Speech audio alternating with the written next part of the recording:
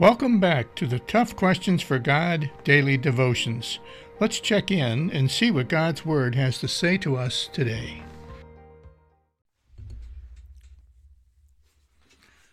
Now I want to read to you from the book of Joshua, chapter 1, and it says this: Have I not commanded you? Be strong and courageous.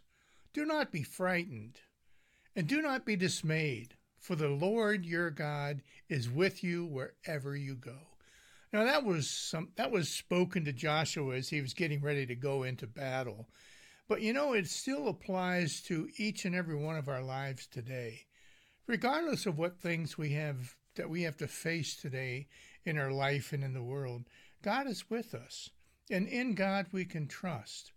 So as you go about your day-to-day, whether it's facing good things or maybe difficult situations, just remember that God is with you.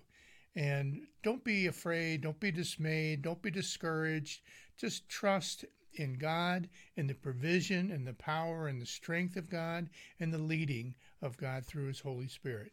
Just trust Him. Thanks. God bless you, and we will see you tomorrow. I'd like to say thanks for checking out my latest post.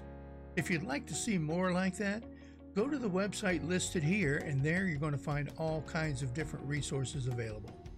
Thanks, and God bless.